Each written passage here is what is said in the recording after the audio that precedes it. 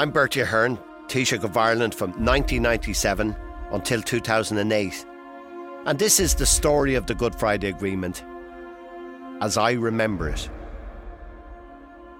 Against all the odds, the British government, my own government, and 8 political parties from all sides of the divide came together in 1997 and into 1998 under the chairmanship of a US Senator to negotiate the Good Friday Agreement. All of them will be speaking with me throughout this podcast. When the negotiation began, I said to the delegates on the first day, if we are ever to reach agreement, it must be your agreement. We were prepared relentlessly to just stay up through the night and keep going. Ultimately, it was just determination to drive this thing through. We were agreeing something that 6 months ago nobody believed was possible. At some point, the violence had to stop. To what extent should democratic governments be talking to terrorists when they still had a big arsenal?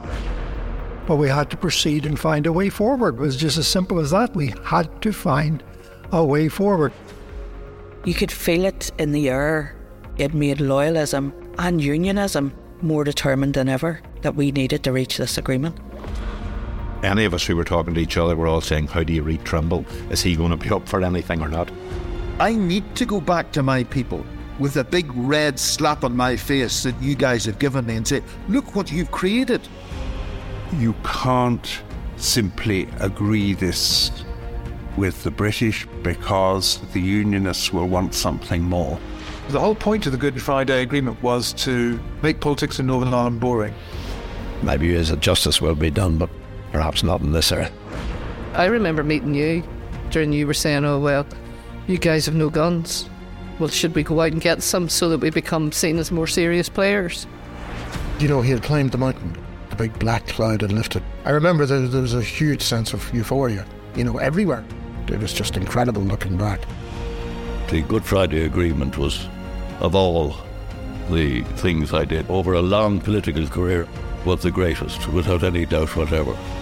The biggest thing that was achieved by the Good Friday Agreement, in my view, is that we stopped the killing.